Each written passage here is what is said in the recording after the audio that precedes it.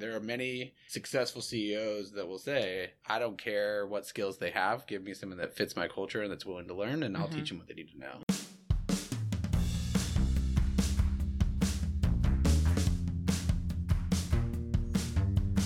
Hello. Welcome to the Select Radio podcast, brought to you by Select International, a PSI company. I am Amber Tipton. I'm your host. I work on the marketing team here at Select.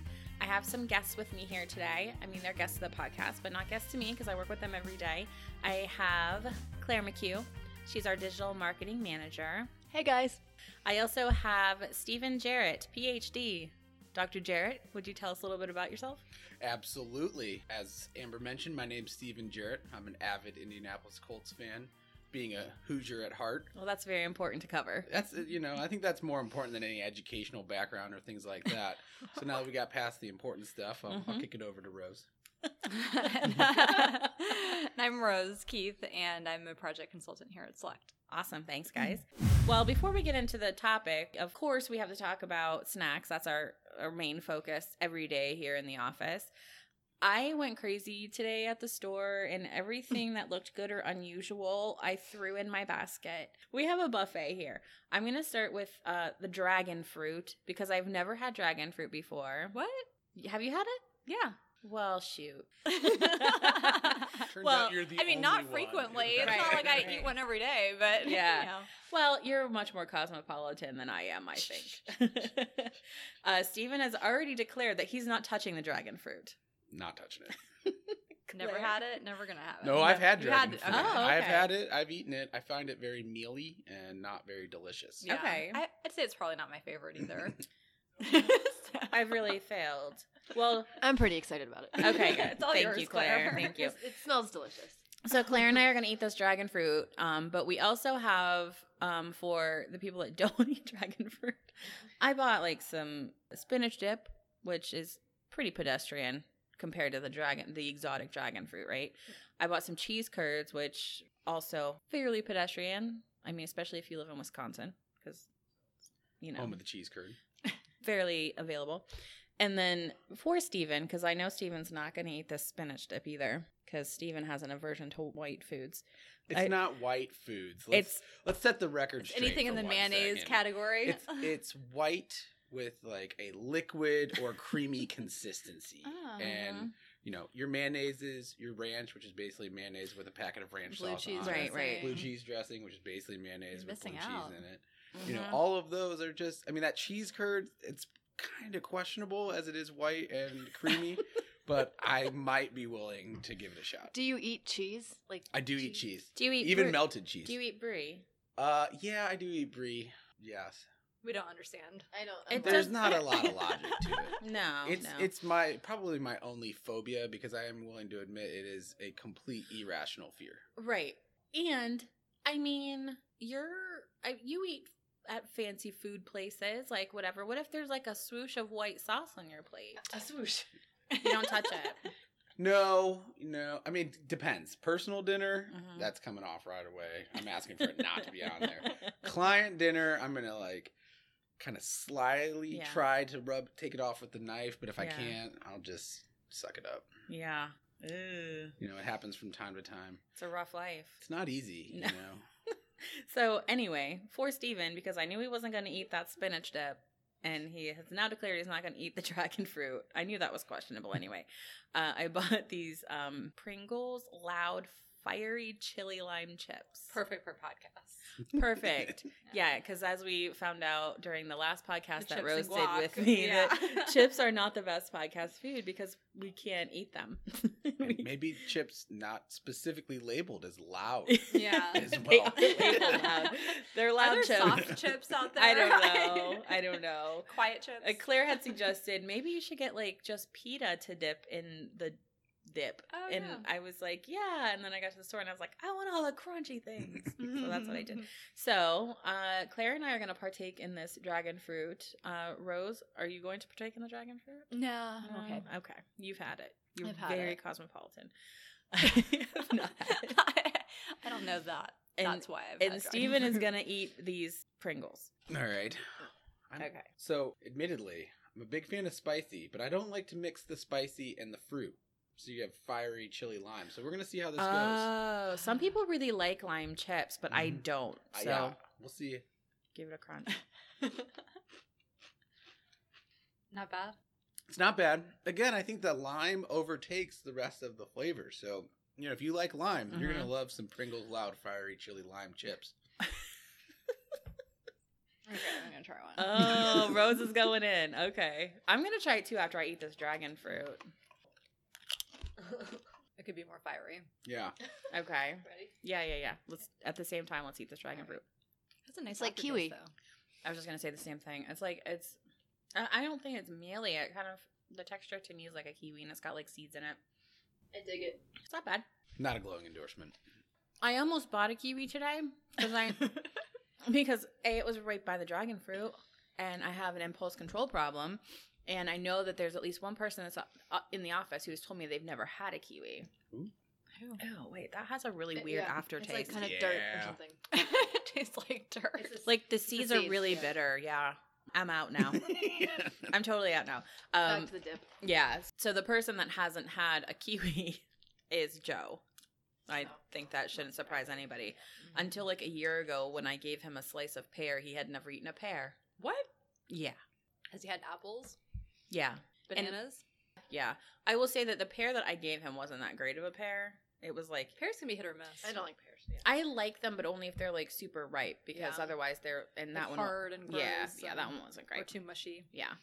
Like you have to wait forever for a pear to ripen. Like Yeah. you buy a pear and it's hard as a rock and it's like you stare at it for a week and you're like, please ripen, please ripen, please ripen. And then it just doesn't happen. That's the problem that we have with avocados here. in Oh Pittsburgh. gosh, yeah. Yes. We get a very hard avocado. You take it home. You're like, okay, I'm going to let this ripen. And then by the time you go to grab it, then it's over ripening. mushy. And it's like, I just stopped buying them at one point. Yeah. I've been doing the brown paper bag Mhm. trick Yeah. recently, and that helps a little bit, but Well, fruits. What can you do? All right, guys. Let's get into our topic at hand, which we haven't even talked about at all yet. I didn't even say what it was, but we're going to talk about the skills gap. So not about chips. not about chips. Although we Or should exotic do fruits. we should do an entire podcast on chips only because it's one of my favorite things in the world. Chips are good. Well, you do. I mean, we could do one on candy too. You do know Yeah. that the Select International has a candy blogger on staff. A blogger? A candy blogger. A candy blogger Who? on staff. It's got to be beeped out. Our own. She's a writes candy candy blogger? blog. Are you serious? How did we not know this? Because I was sworn to secrecy, I'm gonna but make a she note gave of up that my right now. She gave up my secret. So She sure did. I let her know that it was no longer safe. It's being shared with the masses. Was it the pedicure thing? It They were wasn't. talking about oh, they were talking about her candy blog over their pedicures. Probably. The one time. That wasn't what the secret was, but I guess that one's out now too. Sometimes you travel for work and there's nothing to do. What are you supposed to do, Steven? You're supposed to get a pedicure. They're very relaxing. It I mean, there's no shame in that. it was delightful. Mhm. I'll just say Yeah. it was my first one. We had nothing else to do. We had about 2 hours to kill, and There you go. And I'll even admit that it was my idea. Hey, there's nothing wrong with that at all. Okay. I just like this is the best beginning we've ever had. I know. Let's I love just it. keep talking about this stuff. Right? Let's get back into the skills gap, I guess. If we're not going to talk about chips and pedicures and candy bloggers. That little trickster. If only I knew Wait, before. so what does she blog about? It's about candy. Is it like quality? History?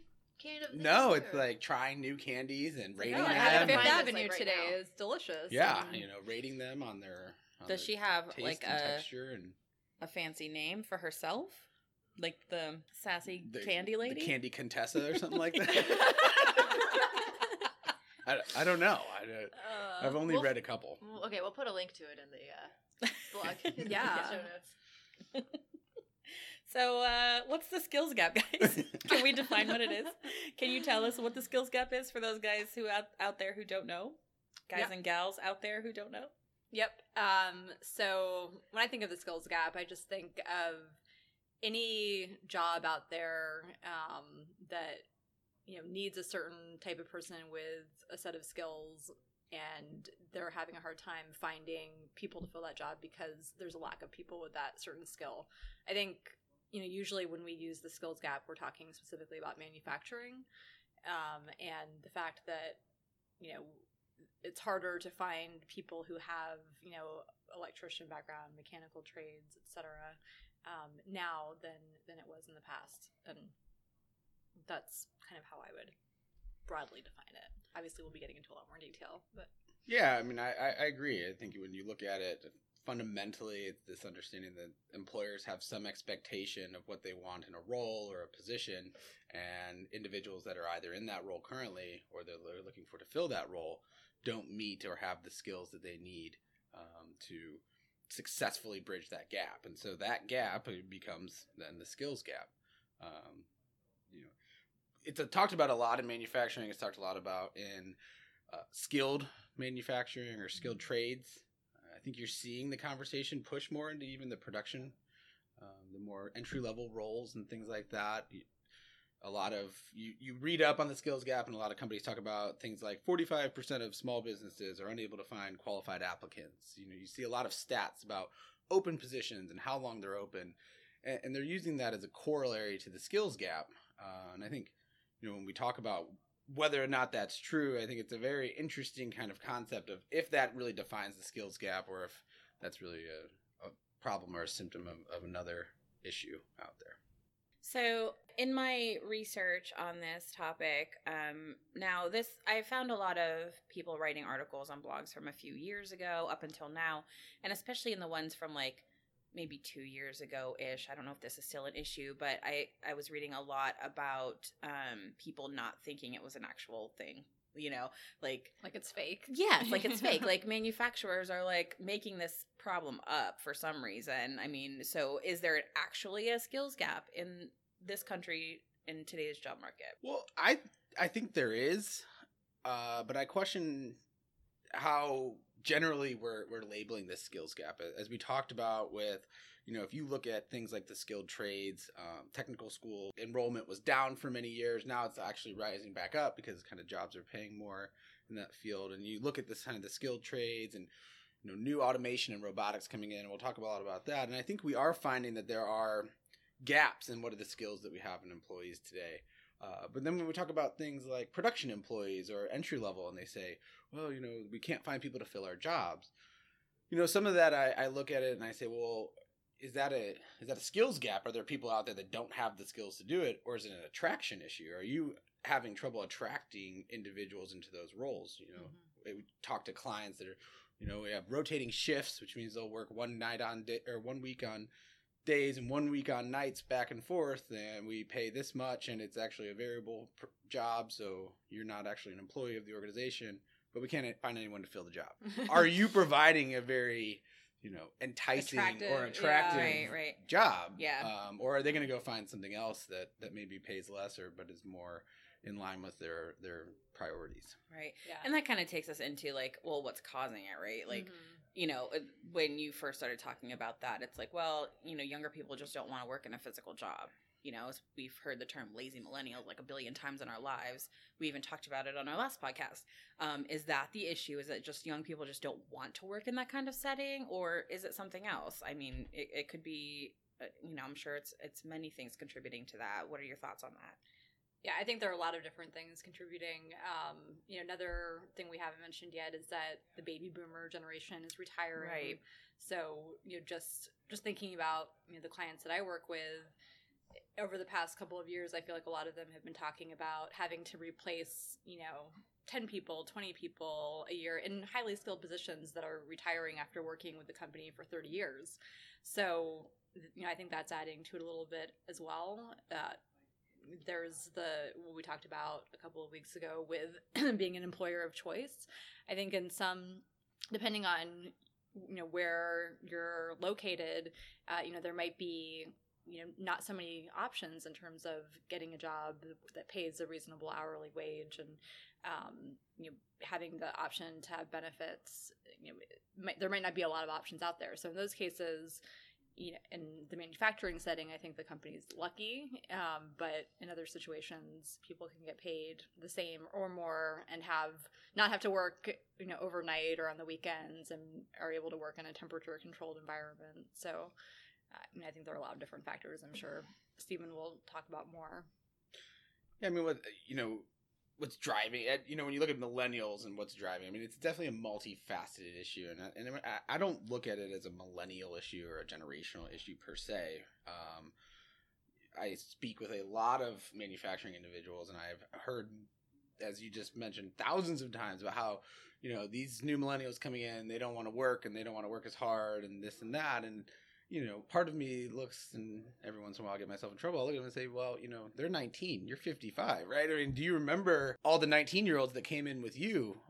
You're one of very few that's still around, so clearly, they kind of forget what it's like to be at that age, right? Mm-hmm. And you look at 19-year-olds today versus 19-year-olds in the 1970s and 80s, a lot of them were either out of in college and dating someone, maybe getting married at 22, having kids at 24. And so the responsibilities of a 19-year-old are much less. And so do they need that consistent pay, paycheck, or can they kind of move around and find different what they really want to do? They have a little more opportunity for that. And then on the, so you have that side where millennials are saying, well, I have less of responsibility. I don't need that. I can save money and I can go do what I kind of want. But then you also on the flip side have organizations that we just talked about. Pensions are almost non-existent at this point. Yeah. Jobs versus careers. I mean, these companies are renting these employees, and so there's no reason for the employees to look back at them and say, well, yeah, I'm going to commit to you for the next 30 years of my life. Right, so, it's kind of a, things that, and the benefits that many that we had maybe in the 70s and 80s have kind of gone by the wayside. Well, and that was kind of the light at the end of the tunnel too, and it's not that anymore. Yeah. If I'm talking about somebody from my parents' generation, like my dad worked for, the state for, it's like, put that in air quotes. He worked for the state because that's what people say. He did for 30 years because once you got in, you just didn't get out because like the pension was there and it's like you just went to work hoping for the day you could retire. And it's not the same really anymore because people don't have that same benefit.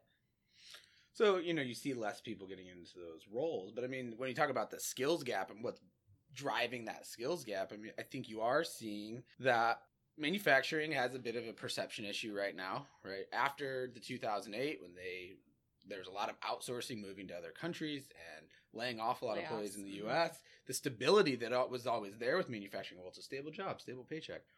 Well, that was gone, and so they had to deal with that, and they have to get that positive perception back. And unfortunately, that means going all the way into the high schools or even grade schools to start over, because right now a lot of people have formed their opinion there, and how quickly technology is moving.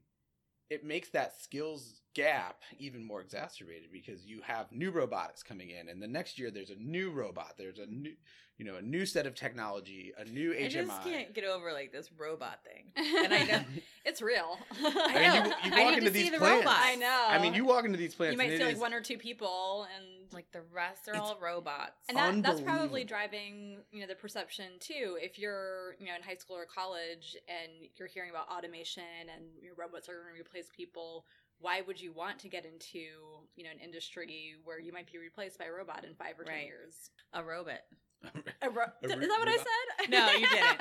No, but every time somebody says robot, you think, all I can think, like, because I watch the Goldbergs and the dad is like so funny. Yeah. He's like, a robot. Yeah. It's real though. I mean, you walk into these plants now, and if they have robots out there, or they're saying that's where the next group's going to go, and this and that, and I don't know that it has the same effect. Again, it comes back down to you have these skilled trades guys or girls, and they don't even have the skills to work on this new stuff coming in. So that gap, even internally, it's not just that, oh wait, we don't have any electricians. It's like you can bring in an electrician, and then they're looking at a robot with HMIs and PLCs and coding and all of these things. I don't know what any of that means, Steven. And nor do a lot of the guys and individuals that were in the maintenance groups out there. They have to either learn it, or a lot of them just say, I'm not learning that. I'll just go work on the old machines until I can get my until I can win pension and walk out of here.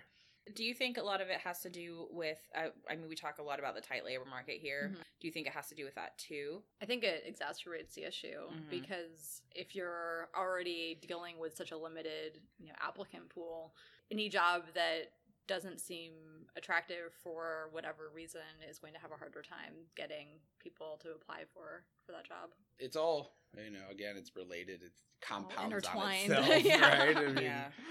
you have these, again, it's a candidate market. And so if you don't have an attractive job, or Right. if you can't attract candidates, then they're not going to come. And then you're going to be left with what's left. And are they the most skilled or qualified or best at problem Conscientious solving or- and mhm. work ethic, all of that? Maybe not. Mm-hmm. But if that's what you have access to because you maybe don't have the most attractive roles, you are going to feel the pain of that for sure. I think a lot of times too, like we talk about this a lot, younger people are really pushed into going to higher education. Mhm. And, by the time they realize that that was not the right choice, they're in debt. It's too late, they feel like, because they have, $20,000 or whatever it is. I mean, I'm old. I don't know how much college costs now. It costs a lot. I think it's a lot. Yeah. I mean, I know, like, I don't even know what it cost when I was in school because I just kept taking out the loans that I'm still paying off, even though I'm old. But they're already so far in debt and they just feel like, I don't know if they feel like they need to finish what they started or if they drop Mhm. out, like, what are they going to do? I think, once you look at perhaps a trade school, well, that costs money too. So Mhm. I'm sure that contributes as well. We hear that a lot, and so as I was preparing for this, it's like I really want to learn more about this whole college degree thing and try to put some. What is this whole college degree thing? Yeah, who needs one? But try to understand a little bit more about the statistics around it. As someone who likes to look at that, I found an article that cited that psychology, which is very near and dear to this company's heart, history and performing arts represent 22% of the degrees of graduating seniors. And jumping on that, and I don't know if you were going to talk about this, I don't want to steal your thunder, but I was listening to a podcast the other day, and they were saying if you graduate from college, just undergrad, with a degree in psychology, you're going to have the lowest paying job out there. Is that what you're going to say? No. No, but that's absolutely true. I Yeah. agree. Even when I was in college, I knew that. Like, Yeah. I don't have a psychology degree. I have a communications degree, which is probably worse. It's probably number 2 or number 3. Yeah, for sure. But I had friends that had psychology degrees and they weren't planning on going any further in school, and I was like, you kind of need to. Yeah. I would sit there in graduate school, and people would say, "Oh, I'm a psych major." I was like, well, where are you going to go on to graduate school? They're like, "No," and I was like, "Well, then change majors." Yeah. There's no Yeah. point in being There's in nothing this. There really is. I mean, there really isn't. You know, I mean, yeah. there's certainly jobs out there, but it's just You can't not really do kind of- much with yeah, it. you can't do much with it, Yeah. and you really need a higher degree than that, like a master's degree or a PhD. Yeah, but I mean, just looking at it, you got 1 in 4 of your graduating seniors coming out with A fields quote-unquote that, useless degree. yeah, quote unquote I know, useless and degrees. I hate using that term, Yeah. but it's in what- terms of finding a solid job, right, I that think is a well-paying Right. job. we're not So you- saying that the content is useless. Yeah, so even if you make it necessarily, all through, you're still kind of behind the 8 ball. And I Mhm. mean, everyone, obviously STEM is the hottest topic, and it makes Right. sense, right? Because that's where these jobs are going Well, to as be. we talk about the Yeah. robots The and the robots and and the the- manufacturing, like that's all like STEM stuff. just to kind of close that gap on the flip side, on the podcast that I was listening to, they were saying that if you get an undergrad degree in chemical engineering, then you have the highest paying salary without Mhm. even going on to school. But if someone doesn't want to do that, doesn't want to go to college, what other options are there? And there are other good options that I feel like are getting advertised a little bit better lately. I feel like I'm seeing more messaging out there about, the fact that you don't have to go to a 4-year college. You have other options. You can go to a tech school or a vocational school and have your, program paid for by a company that you're working with. And I'm sure, that's something we've talked about it before on a webinar, but there are other options out there, and it's nice when you do see stuff out there about the other options. Yeah, and I think colleges are realizing it too, because they're looking at placement. Now these stats are out there about average salary for an alumni and things, so they want to bump those numbers up for their own rankings and things like that. I've heard of several schools that when you choose a major, you actually have to sit down and listen to a course on what jobs will be out there for you, how much they pay, what are the options, and it's like give them a realistic. That's job amazing though, preview, because right? when I was 18, 17, really, when I was deciding what I was going to do, I was like, I'm going to be a journalism major. And then I was like, well, I'm going to be a communications major. I like changed my mind immediately. And then my mom was like, well, you probably should think about that. And I was like, forget about it, lady. I know what I'm talking about. I'll be fine. And then, you kind of get out there in the real world. And I wish, not that I shouldn't have listened to her, because I should have, but perhaps if I had had that kind of guidance, like at the university orientation level, I could have had not that I'm fine. But it took me a while to figure out what I wanted to do. Nobody listens to their parents at that age. No. I'm like, whatever, I'm going to be a radio star. And look no, at you. you're not. Yep, look at me. 7 followers on this podcast. Yep. One of them is my mom, I think. And I know for sure one's Becca, who works here. It's fine, guys. We're building a following. That's slowly. right. This is only our 5th episode. It'll all work out. Don't worry about it. So we talked a lot about manufacturing, and that's kind of, I think, what a lot of people think of, at least I do, when they think about like this skills gap concept. But is it affecting other industries as well? I just don't know. You guys are out there fighting the good fight out in the client world. Yeah, it's not just a manufacturing issue. I mean, that's something that I work a lot in that industry, so I focus in that area. But if you look at fields like nursing, nursing is a huge one. I mean, here in Pittsburgh, there are hospitals that are offering $10,000 sign-on bonuses to 22-year-old, nurses coming straight out of school. That type of, that's how it's a war for talent at that point. I mean, it's a skills gap / war for talent. And so they are, again, trying to find ways to attract the talent to them. Right. Another industry that's just growing so fast it's almost unsustainable is developers. You look at companies like Amazon, the Googles, and the IBMs. I mean, they're literally thinking, how do we get to these people when they're 6, 7, 8 years old so that we can train them up and have them ready to go and start working for us at 18? What the heck?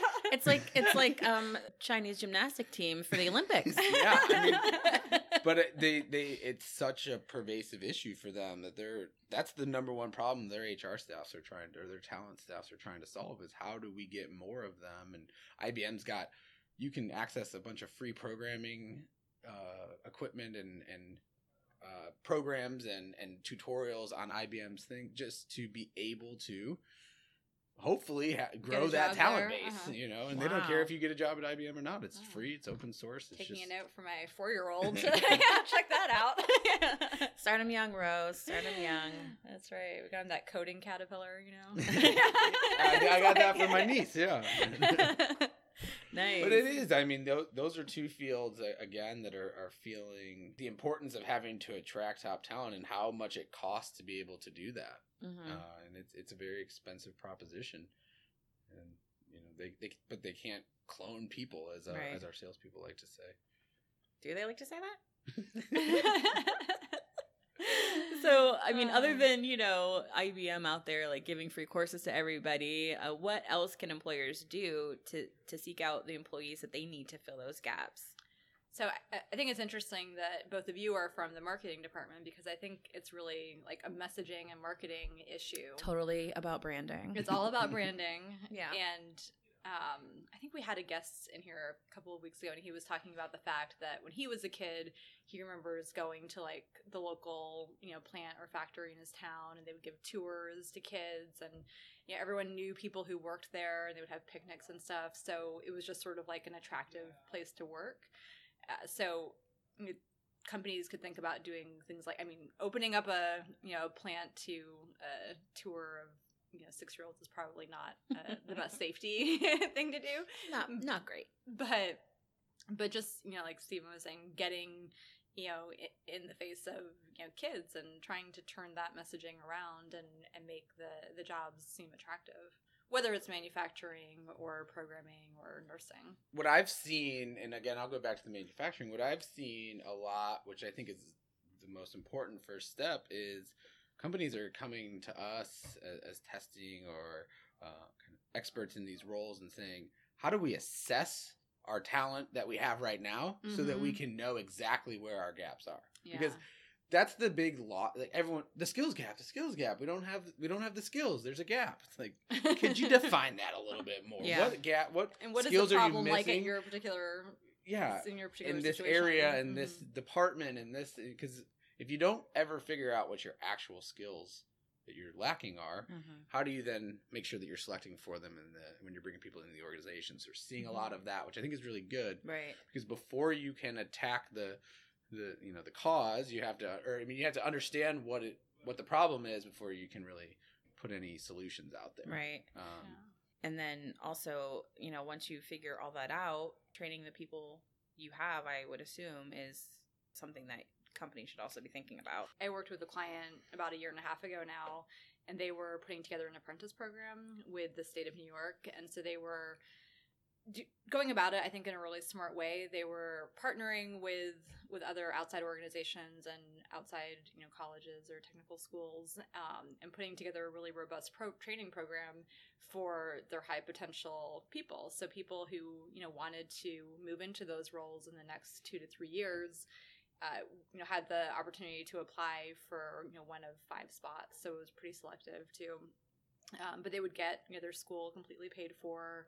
They would be paid to train on the job, and then they would move into those roles in 3 years.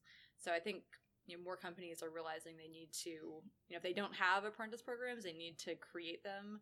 And if they do have them, they need to take a look at them and figure out whether they're sufficient or whether they should be beefed up at all. Right. Yeah, that corporate institutional partnership is going to become absolutely critical, because there's got to be some sort of pipeline that gets in there. And you look at organizations that are in rural areas that are fighting for talent. I mean, to the point that counties are offering $5,000 or house credits or things like that for just workers to come there and take these jobs so that they don't lose the organizations. You have schools like Purdue and other areas that are just really based in those rural areas that are partnering with large auto manufacturers or different manufacturing and different types of industries to make sure that the people that they're sending out are able to step into roles and succeed. And those types of partnerships with the states, with the schools, with high schools, we've seen, apprenticeship programs coming out of high schools. They're only going to grow, and they're going to be really important to making sure that the skills are learned. Because once you get past, college and high school and all of that, having to teach those skills in the organization becomes really difficult when they're doing a job as well. And then once you train these people, keep them. Let's retain them. And then retrain them too. Right. Because as Steven mentioned. Technology's moving so fast. Exactly. Yeah, that's what these companies do. They're saying, okay, where are our gaps? And then how do we build training programs to level that up? And you have to consistently do that, because I always talk to companies about apprenticeship programs, and their biggest fear is, well, we're going to train them, and then they're going to go across the street and make $4 more an hour. And right. Yeah, maybe. But I mean, you have maybe you should pay $4 more an hour. Right. Yeah. The war on talent is real. Right. I mean, you have to make sure not that war on talent. War for talent. Yeah. War for talent. That's true. Yeah. Those talented people, we're gonna get them. Oh man. But yeah, I mean, I think retaining employees and making sure, and again, it's a very difficult market to do that in, because there's tons of jobs out there. It's a candidate-driven market. People can go and find a new job, and so how do you make your roles attractive? How do you have programs that kind of incentivize you to stick around? Those are the things that individuals and organizations are focused on right now. This is like our 5th episode, and all these things are so connected that we've been talking about, and I think it all is around the tight labor market, which I'm sure we will get into at some point along the way here, and talk about that in more detail. But all of these things are connected. How to be an employer of choice, how to attract millennials, how to... What else did we talk about? How, interviewing for motivational fit. We just did one about that, because, you want to get the right people in the positions, not necessarily just the right skills and the right experience, but also people that, want to work there and will fit in and that will stay. There are many successful CEOs that will say, I don't care what skills they have. Give me someone that fits my culture and that's willing to learn, and I'll teach them what they need to know. Right. And as long as they're trainable. Mm-hmm. I don't know if there's anything else you want to talk about before we wrap it up and talk about some more fun stuff. As I was researching and taking a look at different articles and things, I found what I thought was a really interesting point when, everything's kind of be boiled down to economics, right? And as you look at the supply of workers out there being very low and the demand for workers being very high, the expectation would be that the cost of wages would be skyrocketing. To attract that talent, you have to pay them more and do all of those things. But over the last 10 years, even through the recession, we're really not seeing any increases. It's been a nominal wage increase of about 2% per year. And so you look at it, you say, these organizations say, we can't get the talent. We're doing, something must have changed. And it's like, yeah, the entire landscape of the hiring market has changed. How did you change to accommodate for to that? react to that? Yeah. And then they said, well, we've been doing the same thing for 10 years. That's the problem, right? In 2008, when the unemployment lines were full, if you were hiring, you could pick one out of every 100 and all of that. But so it's really about understanding there's always a changing landscape. And if your systems, HR or operations aren't changing with it, then you're very likely to be left behind. All right. Well, I think we're good to go, guys. This is always such an interesting topic and really relevant in today's labor market. Maybe instead of just being college pushers on younger people, College pushers, because you don't necessarily need to do that. It's not for everyone. Have people explore their options and really seek out maybe some other types of career opportunities. Not to be down on the 4-year degree, but I think it's about understanding that there are other options out there and finding something that's going to work well for you. Right. Not defaulting to, I'm going to go to a 4-year or associate's because that's what's expected. It's weigh all your options. I'm not saying college is bad. Obviously, it's not. I went. It was amazing. Best time of your life. Best time of my life. But, it is important to weigh your options and see what's right for you. Now that we've gone through all that serious stuff, what we do like to do here, aside from eat snacks, is talk about our fun travel stories. Does anybody have anything they want to share? This is probably my favorite travel story, but we'll see if I can tell it quickly. I was traveling from time to time. I travel with clients, just, good windshield time with them. And I was driving in an ice storm in Arkansas with a client who was from Florida. And he was driving. Oh. And he had lived in Ohio for 1 year, so he knew that when you're coming, if it's icy and you're coming up on a bridge, that you shouldn't brake or accelerate, just kind of coast through that. Bridge may be icier than road surface. That's right. Yeah, that's what they say. Now, what he didn't learn and that he would do is to make sure that he was going the proper speed, he would slam on the brakes right before the bridge so that he could coast through to the bridge. And we would come up on every bridge and he would slam on the brakes and I would be very scared. So at one point we were making a phone call. I was calling a hotel about 30 miles up the road so that we could, get a hotel room for the night. And as we're coming up on this bridge, there's a car off the side of the road and he slams on the brakes. We go sideways. I start screaming cuss words into the phone. Now, lo and behold, this was also the time that he was telling me the rates of the hotel room. So the guy on the phone that I was talking to after I was done said, "I'm very sorry, sir. That's the best I can do. That's the best price that I have." And I was like, "That wasn't you. I thought I was going to die. I swear, no problem." Nothing ever happened. We worked. We made it to the hotel that night, but I did scare that guy quite bad from Marriott. Well, I'm glad you survived. Yeah, so my travel story actually happened with Steven. We were coming back from a conference about a year ago, and we were both seated in the same row. We were just about to take off, and then, we were literally, we had lifted off, and then we went back down very quickly and slowed down and kind of did a turnaround to get back in line to take off. And so the captain came on, and he was like, "Oh, you might have noticed that we just tried to take off, and we couldn't do that. So we're getting back in line again. And the reason we did that is because one of our engines doesn't appear to be working. So we're just going to try it again." Steve and I looked at each other like, "We're just going to try it again. Okay, can we get off?" Check that and get on the plane. And then we started to accelerate again. And the captain came on and said, yeah, it's not going to work. So we're going to go ahead and park, and we'll be trying to get you off on a different flight. Like, one engine wasn't working, so we're just going to try We're just going to try to wing it, like literally no wing thanks. it. No. No thanks. I'm going to get off There this are two plane. for a reason. I mean, one's a backup, I guess, but Oh my gosh. yeah. So Steven and I could have died together, but we didn't.